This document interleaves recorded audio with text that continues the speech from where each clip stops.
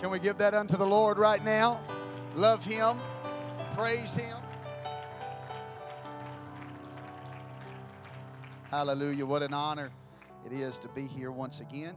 Last night felt so good in this house, and it was such an amazing atmosphere to be a part of, and I'm thankful. I'm thankful for your response to the word of the Lord. I'm always troubled, and I thank God for, I think it was G.A. Mangan, it may have been him. He said, we don't have to have music. We don't have to have praise and worship to have service, but I sure don't want to do it without it.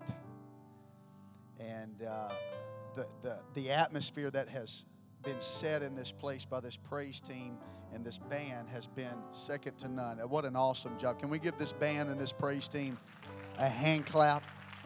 I'd sure hate to do it without them. I give honor to the leadership, to all of the state of Indiana, all the ministry, all the pastors in the house of the Lord. Indiana's been good to me.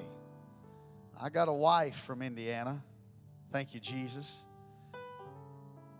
All you young men in there, you're sitting out there thinking, it's never going to happen for me. It's going to happen. The Lord's going to, but she's going to be apostolic though. She's going to be godly. She's going to be holy. Young ladies, I promise you that it's going to happen. It's all in God's timing. It's going to happen, but make sure they're at the front, not the back. Make sure they're at the front, not the back. Indiana has been good to me. Brother Hampshire was talking. Let me tell you, I'm not old. I'm not. I don't care what you say. I'm not an old man, but I felt old last night because Brother Hampshire, he was leading me in here, and he said, I remember years ago when you preached. I was like, hold up, chill down a little bit. I don't say it like that. He said, you preached a message, and this is what got me tickled. He said, it was before Facebook. I was like, let me tell you, when you have preached in different eras, I got cracked up. I'm like, man, that was a long time ago, wasn't it? That was before Facebook Live, it was before iPads. It was when you had the binder and you opened it up and you was going through all that stuff. It's still the Word of God. Still the Word of God. And but Indiana has been so good to me. And this district has been good to me. The pastors in this district have been good. The Assemblies of the Lord Jesus Christ has been good to me. I love the body of Christ. I love the body of Christ. And I'm so thankful to be with you this morning. I want to preach today, and it's not going to go typically how I would end a conference or a convention. It's not going to be that typical message. It's going to be something different, but it's going to be what I feel to preach this morning, if you would allow me to do that. If you have your Bibles, turn with me to the book of Numbers, chapter 14, verse 18. Put your finger there. Go to the book of Deuteronomy, chapter 13, verse 19.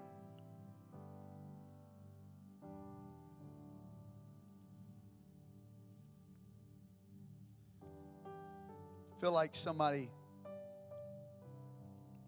is going to be set free this morning. Some young people that are bound, but you don't even really know why you're bound. You are holding things and you don't even know why you're holding them.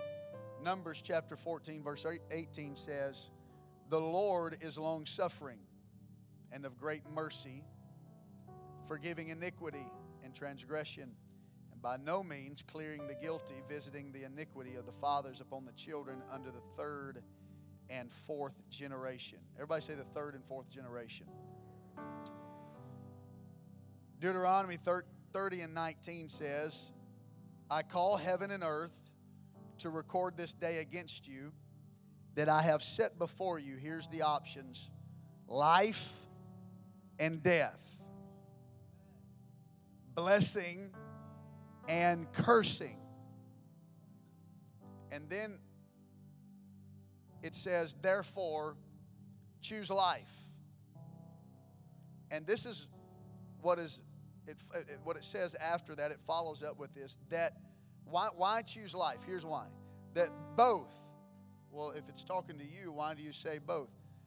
That thou and thy seed may live. That not just you, but the generations to come. It's good to see Brother Wedding here this morning. We go way back as well. When I was dating my wife up in South Bend, Indiana, I loved the Wedding family. I want to preach this morning on this subject. If you'll help me and give me some time to get there on this subject. The battle of your father is here. Look at your neighbor, say, the battle of your father is here. Would you set your Bibles down? Would you lift your hands across this building right now? Would you pray with me? Lord, we love you. God, I thank you. God, I give you all the glory. I give you all the honor. God, I'm asking you, God, to anoint this service tonight. God, I'm asking you to minister, God, in a deep way. God, not something surface level. God, we want to go deeper. God, because I know you've got a plan and you've got a purpose for these people, these young people in this room right now. We speak all of these things in the wonderful name of Jesus. And everybody said amen. Clap your hands as loud as you can. You may be seated this morning. The battle of your father is here. A term that was used many times growing up. I was just a young kid, but I heard this term a lot. And not that it's not used anymore. I just don't hear it as often as I have in the past. And maybe that was because growing up in a pastor's home, I remember sitting, and I was blessed to do so, sitting in a living room. When everybody else went home, church was over for most folks. My living room as a child, living with my parents and the evangelist, whoever was preaching that night, it was just an extended service. We'd leave church, we'd come home.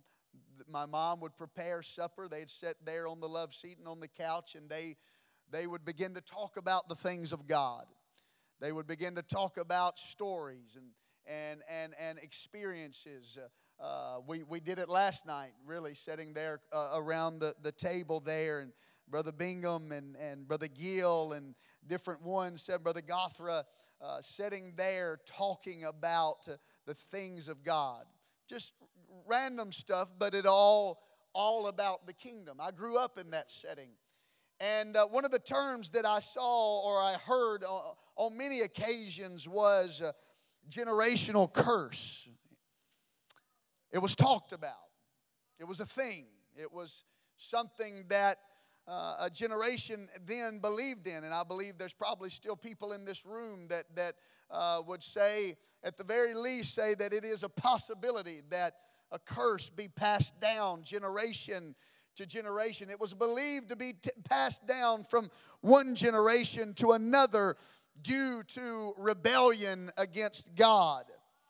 It would suggest that if your family line was marked by divorce or incest or poverty or anger or other ungodly patterns, that you were likely under a generational curse. The Bible says that these curses are tied to choices. Our scripture text says in Deuteronomy 30:19, I call heaven and earth to record this day against you that I have set before you two options, life or death, blessing or cursing. And therefore choose life, that both thou and thy seed may live. Our families this morning, young people, listen to me, have the greatest influence on our development, including the development of our patterns of sin. Some would even say that family or generational curses or whatever, however you want to say it, are passed down along generational lines. Exodus 34:7 says, keeping mercy for thousands, forgiving iniquity and transgression and sin, and that will by no means clear the guilty, visiting the iniquity of the fathers upon the children and upon the children's children unto the third and to the fourth generation. And you might say today, I don't believe that. You might say that. And my response would simply be, whether or not families inherit spiritual curses, it is obvious if you're standing where I am, pastoring a church, leading people, counseling on a weekly basis, visiting homes, helping young people. It is obvious that patterns of sin, at the very least, are passed down through families, regardless of how or why it's there. Everyone sins. I told you it'd be different this morning. But just as culture, ethnicity, gender can steer our patterns of sin in particular directions, so do our families. So do our families. And so, whether we like it or not, we inherit many traits and preferences from the people that raise us, from the environment that we spend a lot of time in. And so here we are, sitting in this place today, carrying things that we may not even realize that we carry, holding things that we may not even realize be something that is holding us back for advancement in the kingdom of God. And when we acquire a sinful habit or belief that negatively affects our lives or those around us, this is sometimes known as a generational curse. It is the shadow side of behavior passed down through generations. I believe that sins of the fathers affect their children, not in the sense that God would regard the children as having also committed those same sins. Don't get me wrong here. But from the standpoint that the consequences of the sinful actions of an individual can have an adverse implication that affects that individual's descendants, even though those descendants were not involved in or guilty of their ancestors' sinful actions. I'm going somewhere, I promise. You say, give me an example in Scripture. An example from Scripture that occurs would be the manner in which all of the Israelites, including those who were too young to have had a voice in the matter at the time, were required to wander in the wilderness for 40 years because of the adult Israelites' rejection of the report of the individuals whom Moses had sent to spy out the promised land. Hear me, every generation eventually will have to come face to face with the wilderness of their fathers that maybe they had nothing to do with. You say, what are you saying? I'm saying that some of the things that this generation is facing in this country right now, some of the ideas that are facing, some of these things, let me tell you, young people, they are not your fault. Some of them aren't. You didn't make some of the decisions in our country that would lead to some of the things that are happening in our political systems, in our universities, in our school systems. You didn't do that. That's what I'm saying. But what I am preaching today, whether or not you did them or not, whether or not we faced them or whether or not we had anything to do with the advancement of these ideas, whether or not in your home the things that you are facing was because of things that you had anything to do with. My point is, we have to face the wilderness whether we like it or not. There's things in this world right now that I wish we could say, well, that's not us. That's not, that was them. That was that generation. And so we don't have to I wish we could say that. But the fact is, there's got to be a generation that rises up that says, listen, I know we didn't ask for it to come this far, but we are going to have to stand up against the adversary and the curses and the ideology and the issues that have been placed upon this day, regardless if we had anything to do with it. Philip Caputo says this. He says, so I guess every generation is doomed to fight its war, to endure the same old experiences, suffer the loss of the same old illusions, and learn the same old lessons on its own. Somebody hear me today, that we must face the wilderness before the wilderness overtakes us. When we don't conquer things in our life, it affects the next generation. One day you'll have kids. One day you'll be married. One day the men that are leading this movement right now, they'll be old. Some will be gone. And you'll be leading this at the helm. And so because of that, we have to conquer things. We have to face things. Jacob birthed a great nation, but he had to conquer some things first. There was this very damaging sin that had come down through Jacob's family. He saw and he heard about this flaw in his grandfather Abraham. And now he sees the same sin repeated in his father Isaac. And he is beginning to see the same tendency in himself. Sometimes it's not flattering to see seeing the traits in our own life. I had a dream about a man in our church several years ago. And this particular man hated his father.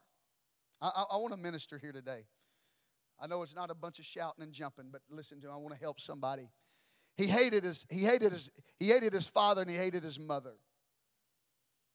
They did not raise him the way that it wasn't the best way to be raised, just to put it like that, not to say too much. But he got the Holy Ghost. For 20 years, he was a man that was older than I am. For 20 years, he served in leadership at our church. 20 years, he walked in the Holy Ghost. 20 years, he began to raise his own family in church.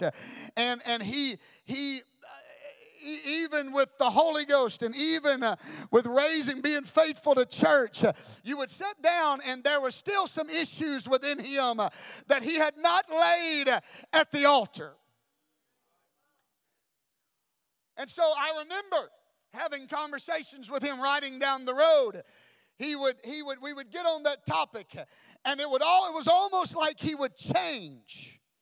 When you would talk about the Lord, he was joyful. You talk about revival, it was the most amazing conversation. You talk about all these things. But if you ever bring up his parents, he would change. And he would literally say, what I would consider, what we would call, he was a preacher. He was a preacher. When you start talking, he would literally have the most ungodly words to say about his mother and his father. Did they merit those things? Absolutely. Probably. They deserved probably things the way they deserted him, did all those things. And that preacher would look in those conversations, he'd say, I hate them. I hate them. One day, even though he was my elder, a boldness come up over me, and I told him, I won't say his name, but I said, be careful how you talk about them. He looked at me and he was so mad at me. He said, well, how could you ever? You don't know what I went through. You don't know what I faced. And I said, the very thing that you hate, if you're not careful, you're going to become it. This ain't even in my notes, but I'm telling you, I feel there's such an anointing that is in this place right now. I laid down at night and I had a dream about this particular man, and he was standing in a field. And on either side in this wheat field, I looked at him. I was walking toward him. All of a sudden appeared was his mother on one side, his father on the other side. And in that dream, he was standing there looking at me, telling me to come on. And right before I got to him in the dream, his mother and his father faced him and in the dream stepped into his body, and he walked up to me. I said, Lord, I don't know how to tell this dream to him, but I know that you want me to tell him. So I told this gentleman, I said, listen to me. This is the dream that I had. And the Holy Ghost said, the very thing that you hate, you are about to become until you lay it at an altar. He looked at me and he said, for what they did to me, I will never forgive them. I will never forgive them. And to make a long story short, bitterness it became stronger as the days went on, months went on. And because he would not come and defeat a generational curse that had been planted him years ago as a child, and he would not cast it at the feet of Jesus, this man lost his family, backslid, and now is struggling in areas, the very thing that he hated about his own parents. I know you say, man, why are you preaching this after the move of God that we had last night? I'll tell you why. It's because God is troubled. There's a root in us that we can camouflage in a setting like this. There is some seeds in us that we can walk to the front. We can lift our hands. We can close our eyes. We can pray. We can speak in tongues. We can pray for others. But we leave with the same curse that is upon us, and it's never handled at the feet. Oh, somebody hear me right now. I wish somebody would stand to their feet and lift their hands and say, before this day is over, we're going to have a real move of God, and we're going to deal with some issues. I don't like talking about it, but today I'm going to talk about it. I'm going to address it in my life.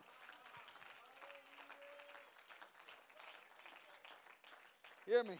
The history of Jacob continues as he watches his father repeat the same wrong behavior of his grandfather Abraham with the same damaging consequences. He sees Isaac under stress, reacting to a threatening situation exactly like his grandfather did. I mean, it's crazy how you look, and it's literally the same thing, generation after generation, a pattern of sin in the same family.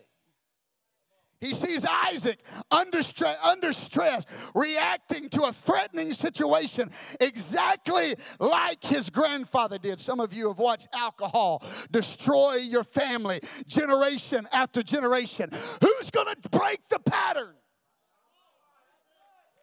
Some of you have watched perversion haunt your family on down the line. You can look at it, uncle after uncle, father, mother, this, brother, sister, and you're looking and it seems so relatable and it seems so obvious when you start bringing out that Abraham went through it and Isaac went through it and Jacob went through it and Exodus says and Deuteronomy says, choose life or death.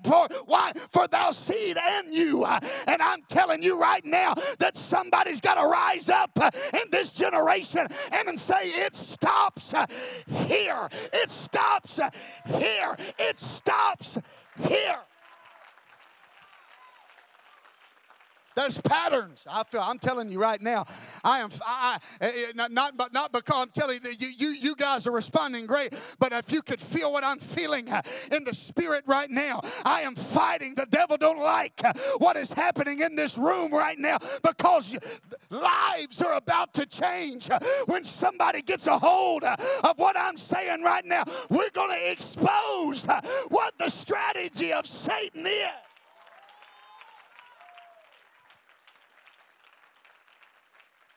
You hear me?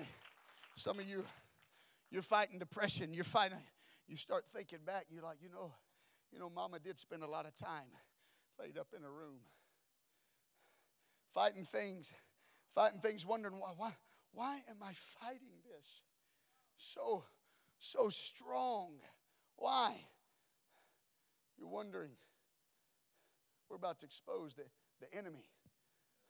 We're about to get some things. We all have things we battle. Let me tell you, this is not beat up on your parents' day either. Can I tell you that? Don't go back home and say, bless God. That ain't of God. No, this is handling what you have to handle. This is taking care of business for you, not blaming others. Not being a victim. Not saying, oh, my because of my family, I can't. That's not what I'm preaching right now. This is not making an excuse message. This is giving a generation an opportunity to come down to an altar and not leave all pretty, but let this altar lead bloody and make a sacrifice unto the Lord. And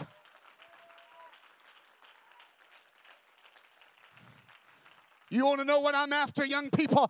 I am after demonstration. We've had enticing words of man's wisdom. We've heard the greatest preaching that's ever been known to mankind. But you come to hear me right now. I am tired of just going through the motions. I'm ready to see a demonstration of the Holy Ghost. I'm ready for you to be delivered. I'm ready for a generation to be anointed. I'm ready.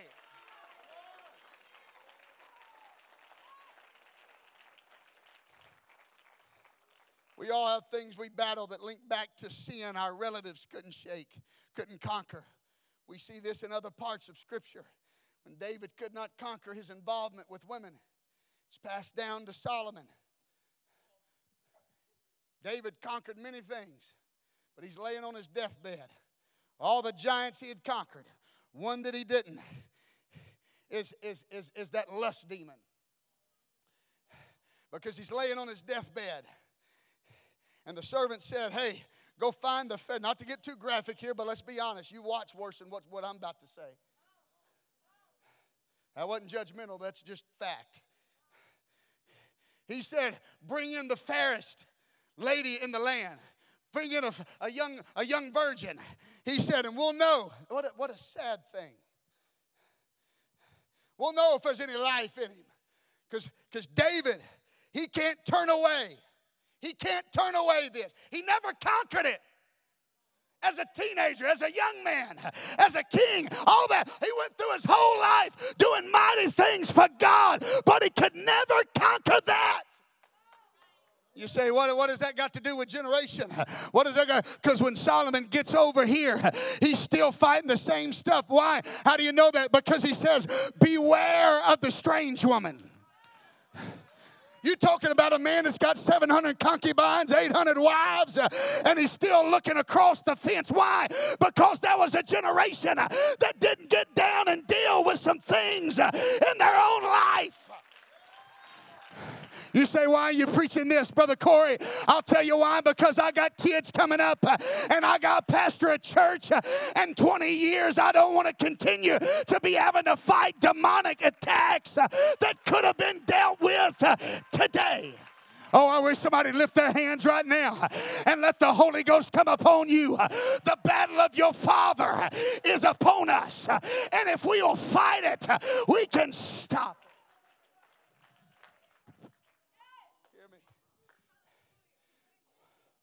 What was this family flaw, this generational sin that kept getting repeated? What was it that God wanted Jacob to forsake? What is it that Isaac does that his father Abraham had done? It is the sin of deception. It was a pattern of lying and deceiving. Isaac reacts to the threat of the famine the same way his father did, with the same lie. The same deception, the same damage to the family, the same loss of character and testimony. We have already seen this happen twice in Abraham's life. During the first famine, Abraham took his family to Egypt. Upon reaching the border, he begins to fear for his own life with no regard for what might happen to his wife. And so he tells her, he said, you tell the Egyptians that he is her brother. Then they won't kill him so that they can have her. And Abraham lies. And Sarah is taken by Pharaoh, but God steps in and inflicts Pharaoh and his household with serious diseases. Instead of trusting God to be with him and to bless him in a threatening situation, Abraham tries to bring the good into his life that he wants by lying and deceiving. This is not an isolated incident. It happened again. It became a behavioral pattern that was passed down to the next generation. The next time Abraham finds himself in a threatening situation, it is in the very same place where Isaac is, in the city of Gerar. And again, he fears for his life because of the beauty of his wife. And living in this pagan city with an unpredictable pagan ruler, Abraham, not trusting God to be good to him, in fear, compromises his wife again by lying and saying, she is my sister. Again, God must step in and clean up the mess. Stay with me, I promise. It's a pattern. It's a pattern. Some of us are wondering why we continue in things that we know are wrong and will not work. I'll tell you why. It's a pattern. It's generational. It's been passed down. And until somebody will observe that and take notice of that and say, it stops here. Not anymore. No more lying in my family. No more cheating in my family. No more drugs in my family. We're going to be apostolic. No more unfaithfulness in my family. No. You say, I'm only 17. We were all 17 at one point, but somebody has got to. Bishop, you said it this morning. It's time somebody man up. It's time somebody flip the switch. It's time somebody says, as for me and my house, we will serve the Lord.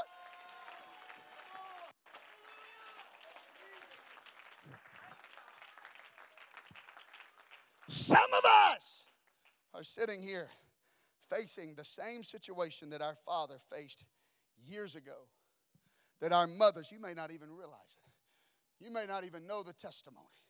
You may not even know those things, but they faced them years ago. Maybe it's infidelity. Maybe it's depression. Maybe it's running from your problems. Maybe fill in the blank. I'm talking to everybody in this place tonight. We all have things that torment us, but I ask you, what will your choice be today? Deuteronomy 30:19, I call heaven and earth to record this day against you, that I have set before you life and death, blessing and cursing. Therefore, choose life. It's your choice. Don't you blame this on God. Don't you blame this on your parents. It's your choice. Let me tell you right, I don't care who your daddy was, who your mama was. I'm telling you right now, it's your choice. You ain't going to get on Judgment Day and say, but look who my dad. No. It's your choice. You get to choose. It's your choice. It's not the generation before us. You can't live on that for the rest of your life. I come to tell you, you better choose you this day whom you will serve. It's your choice. Now Jacob watches as Isaac, his father, repeats the same behavior in the same city for the same reason. A generation later, Isaac also falls to trust God's promises to be with the family and to protect them. And he seeks good for himself by resorting to the same lie, the same deception, because of the same fear, and the family sin shows itself again. Genesis 26, and Isaac dwelt in Gerar, and the men of the place asked him of his wife, and he said, she is my sister. For he feared to say, she is my wife. Lest, said he, the men of the place should kill me for Rebekah, because she was fair to look upon. Another lie. Same family. Same stinking family. Verse 8 says, and it came to pass when he had been there a long time that Abimelech, king of the Philistines, looked out at a window and saw, and behold, Isaac was sporting with Rebekah his wife. Abimelech's palace was undoubtedly the highest building in Gerar, where from his windows he could look down into the streets of his city and into the windows of his houses below him, from where the curtains were not closed. And he looks down into the window of the foreigner's house, and he realized quickly, that's not his sister. That's not his sister. Immediately, the king knows. And it is his turn to be afraid, because he knew the history of his father who came into contact with his family. And he fears that some of his men might have acted inappropriately toward Rebekah, assuming she was single. And he remembered what his father was when the king had said what would happen if anyone mistreated or dishonored the women of this family in any way. And Abimelech could not believe that the son of Abraham would do the same thing that Abraham had done before him. Lies and deceptions again. And you go to verse 9 and listen to this. What a powerful portion of this story. And Abimelech called Isaac and he said, behold, of a surety she is thy wife, and how saidst thou she is my sister? And Isaac said unto him, because I said, lest I die for her. And Abimelech said, what is this thou hast done unto us? One of the people might lightly have tried to lie with thy wife, and thou shouldest have brought guiltiness upon us. And Abimelech charged all of his people, saying, he that touch this man or his wife shall surely be put. You want to know what I'm telling you tonight or this morning? That God has protected you, and you ain't got to lie about it. You ain't got to be deceptive about it. You ain't got to be scared of the curse that's been put on you. All you got to do is face it, because God is on your side. And if you understand, if God be for me, who can be against me? You'll realize there's not a battle you can't conquer. There's not a sin you can't overcome. There's not a lie I wish somebody would lift their hands right now and let the Holy Ghost set upon you. I'm not finished, but I'm telling you, God is reaching for somebody in this building. Hear me. Hear me. God, you may be seated. Isaac says, if I would have trusted God, if Isaac would have trusted God, his goodness would have come to Isaac, and his integrity and his testimony and his reputation would have been preserved. And Jacob watched this, and all of his life he struggled with the tendency to lie. Tendency to deceive. All of his life, Abraham, Isaac, now Jacob. And God's point to having Jacob watch his father repeat the same fear and distrust of God was so that God could say to him, Jacob, you don't need to act this way. I'll be with you. I'll keep the promises to you. You can break the pattern. You can be delivered. And Jacob, even though he had to fight against the same tendency to fall into the sin of deceiving and lying, he eventually conquered it and birthed a nation that still to this day is watched and loved. Somebody said, I was born with addictions. Somebody said, I was born with a temper. I was born with a tendency to lie. I was born. And my answer to that is, were you not born again? Oh, you don't know about me, brother. It's in my family to fight. Oh, my goodness. I thought you were born again of the water and of the Spirit. I thought you were a son of God. I thought you were a son. I thought you were different now. I thought you went down in the name of Jesus and you come out with that name applied to you.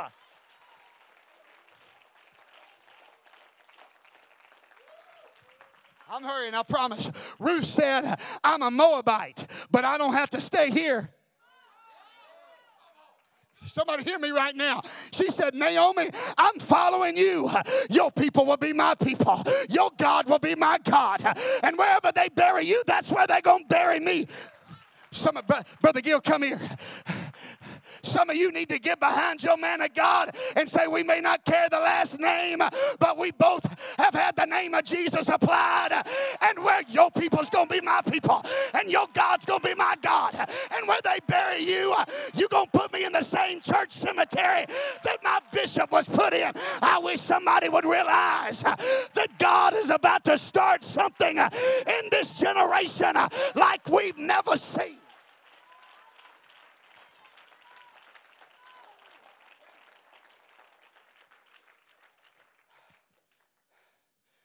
I was 12 years old.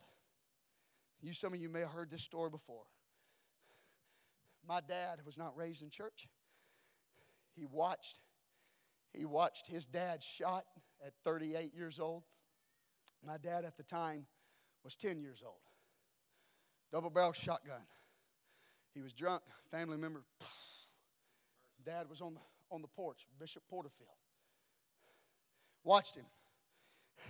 He has an image in his mind when he talks about it.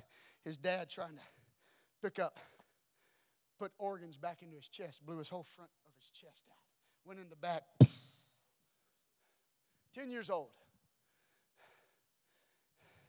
We're walking. I'm 12 years old. I don't have time to tell you the whole story. My dad, at this point in life, obviously, is a pastor of a church. I'm 12. We're walking down. We live about 3 miles where my dad, or about, not even that far, probably a mile and a half from where my dad was filled with the Holy Ghost, met my mother. They were married in that church. There's a cemetery where all our family is buried. One day when I was 12 years old, we're walking through. We stop at the cemetery. We stop at the tomb there, and there sits my grandfather that I have never met. Matter of fact, I've never met my grandfather on that side. I've never met any of the uncles, none of them. All of them died below 40. Some overdosing, some being shot, some stabbed to death, someone committed suicide. All of that, never met them. My dad walks me up to it 12 years old. Didn't make any sense to me at that point in time. Makes a ton of sense to me now. And he looks at me. He said, "You never met my dad, did you, Cory?" I said, "No, sir." He said, "You never met your grandfather?" I said, "No, sir." He looked at me. Brother Gil. He said, "Your kid's going to meet me one day."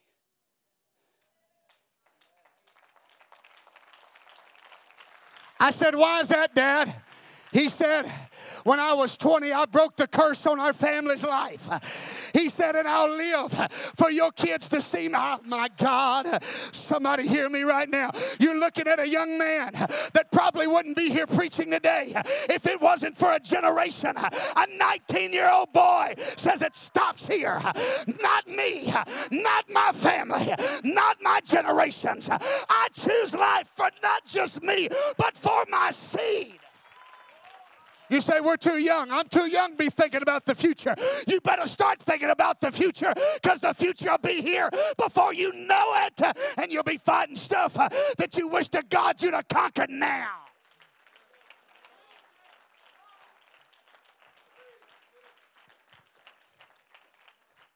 Come to the keyboard. You can play. You can remain standing. Play softly if you will. Go to the book of Judges, chapter 1, verse 21. I want you to remember this.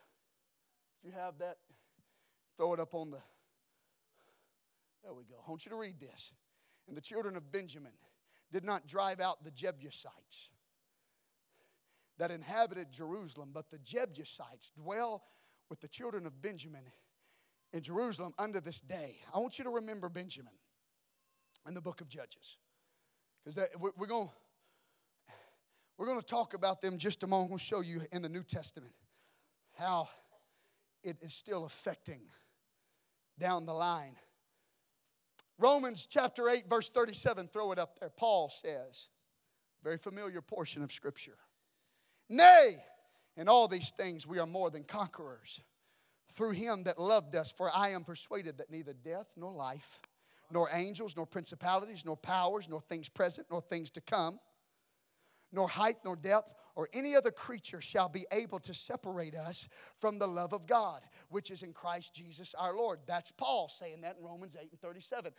I want you to notice something about this scripture. Go back. If you throw it up there where he says, "Now, nor things present, nor things to come." He addresses the present and he addresses the future. But he does not address the past. Because the only thing that can separate you, life can't do it, death can't do it, height, depth, angels, none of that, present, future. The only thing that can separate us from the love of Jesus Christ is the past. You say, where does Benjamin come into this? This is Paul's writing. Go to Philippians chapter 3, verse 5. I started looking for answers for that. I found out that Paul was a descendant of the tribe of Benjamin. Of course, that's common knowledge. Because in Philippians 3 and 5 says, if any other man thinketh that he hath whereof he might trust in the flesh, I more circumcised the 8th day of the stock of Israel, of the tribe of Benjamin. Now we knew that, but I've never really paid much attention to it. Because the same man says the only thing that might separate us from the love of Christ is our past. And then he addresses his past. He says, I'm of the tribe of Benjamin. The same tribe that could not drive out the Jebusites. They couldn't drive out. They were weak. They couldn't drive out. They let the enemy sit with them, sleep with them, stay with them. On land they should have owned. They should have drove them out, but they couldn't do it. He says, I'm from the tribe of Benjamin. But if you'll go 8 verses down, go to verse 13. This is what he says after he states where he's from. He says, brethren, I count not myself to have apprehended, but this one thing I do, forgetting those things. You see, he grew up hearing all about how his ancestors couldn't drive out the enemy. He said, but I know I'm the tribe of enemy. He said, but this one thing that I do, I forget about all the failures. And I forget about all the flaws. And I forget about all. What are you saying, preacher? I'm telling you, I don't care what tribe you're from. I don't care what's haunted you. I'm telling you, you can break the curse on your family starting today. And I wonder if there's anybody in this place. The battle of your father is here. The battle of your father is here. And whatever it is that may haunt you, I'm telling you, there is a unique opportunity in this altar right now.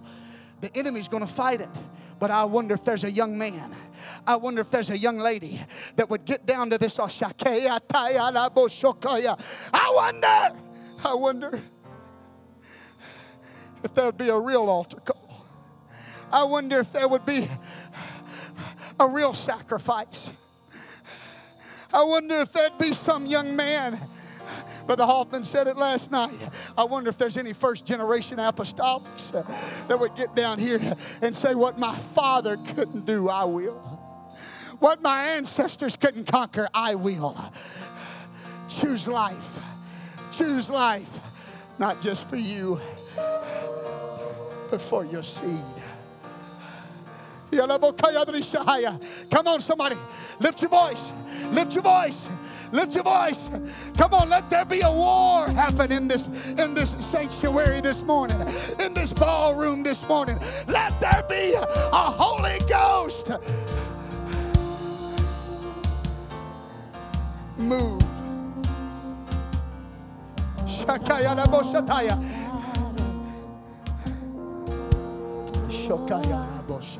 This is how I fight my battles. This is how